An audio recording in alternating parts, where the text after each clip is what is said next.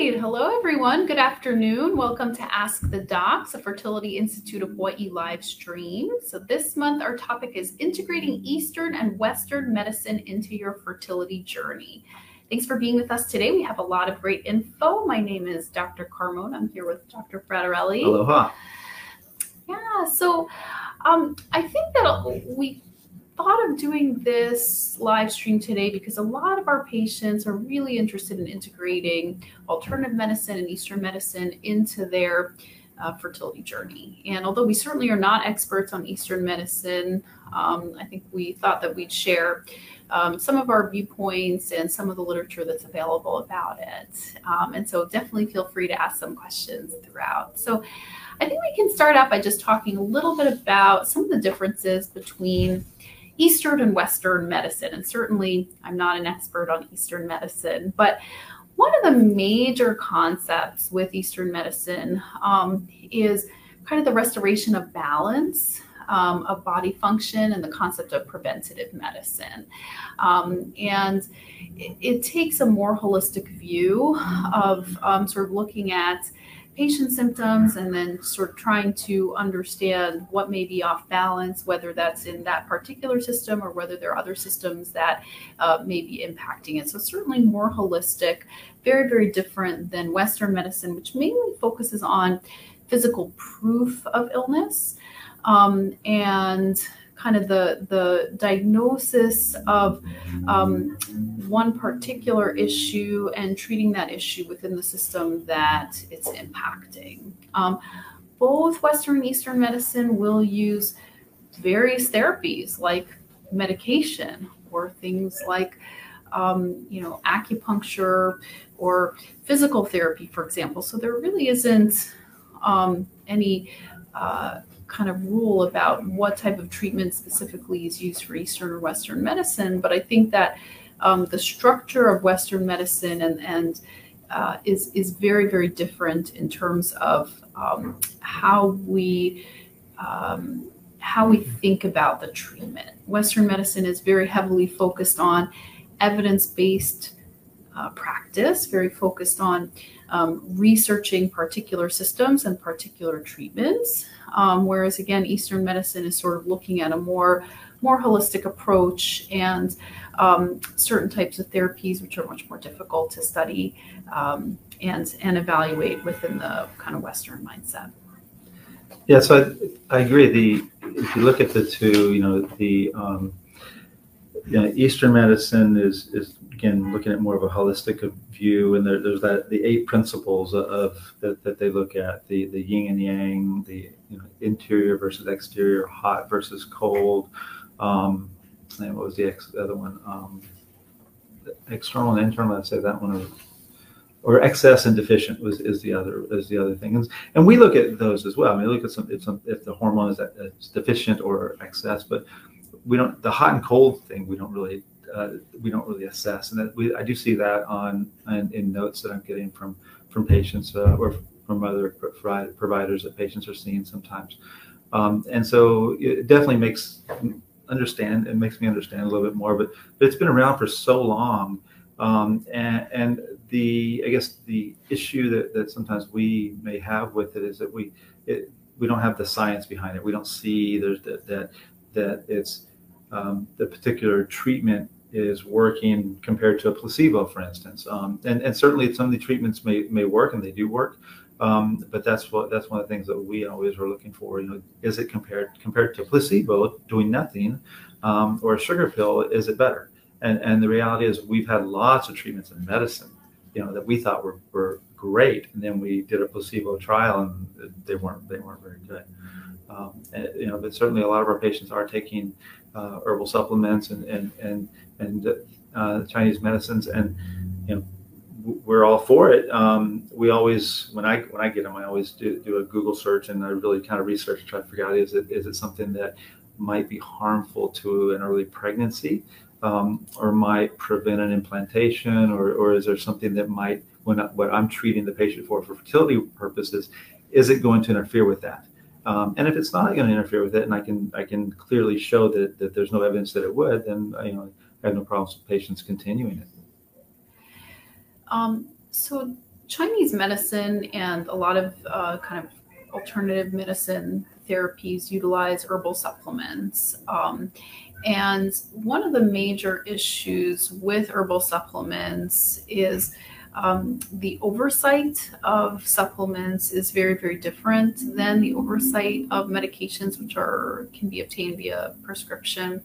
And so, unfortunately, it's harder to know if what is actually in that medication is what's listed on the bottle, and that's true for all supplements and vitamins, not just Chinese medicine, but just the supplement market in general is not as closely regulated as kind of the prescription medications that you can obtain.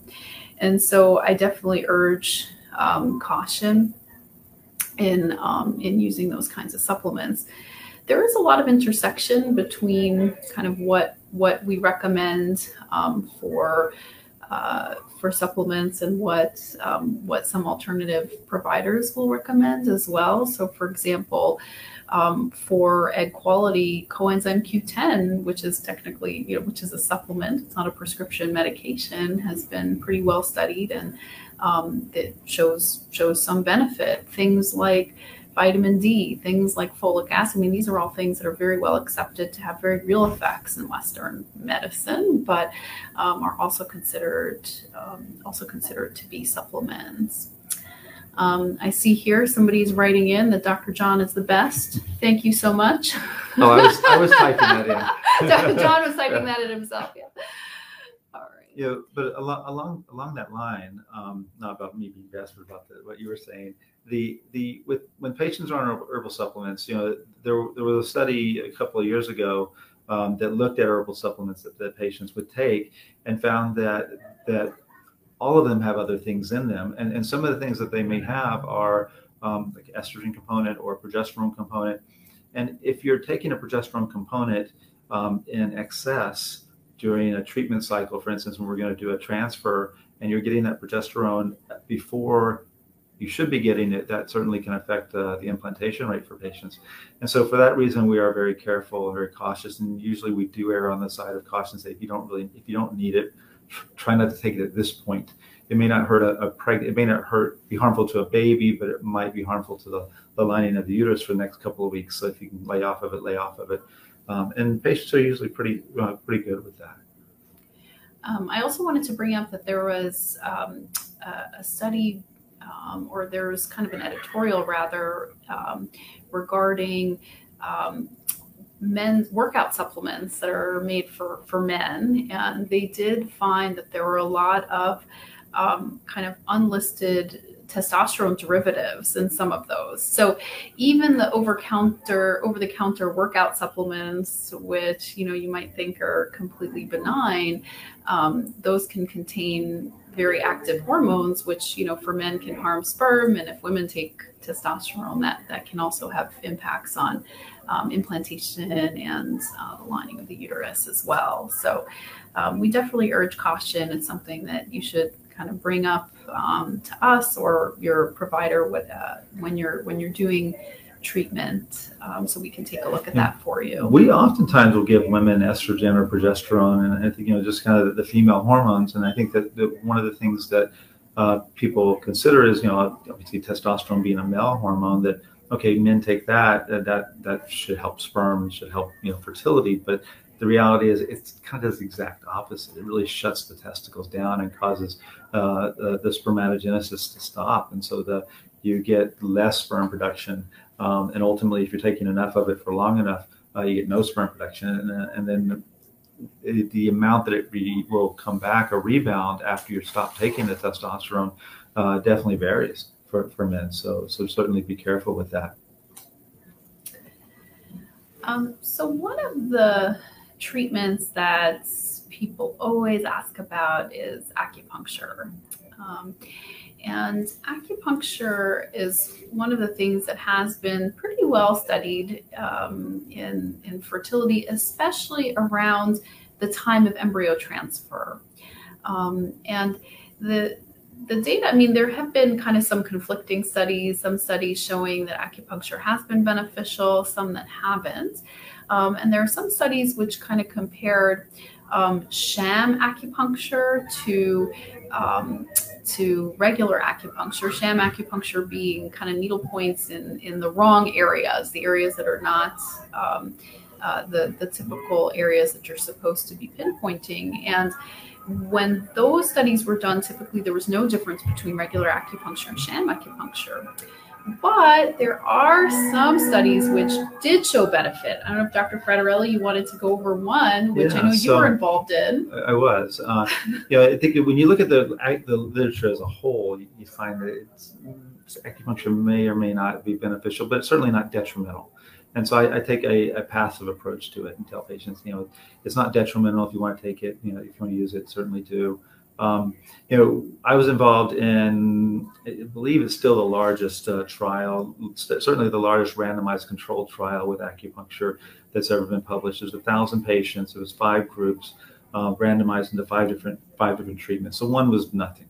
We just told patients that you don't get anything, which obviously has a psychological effect, right? Which is what we wanted.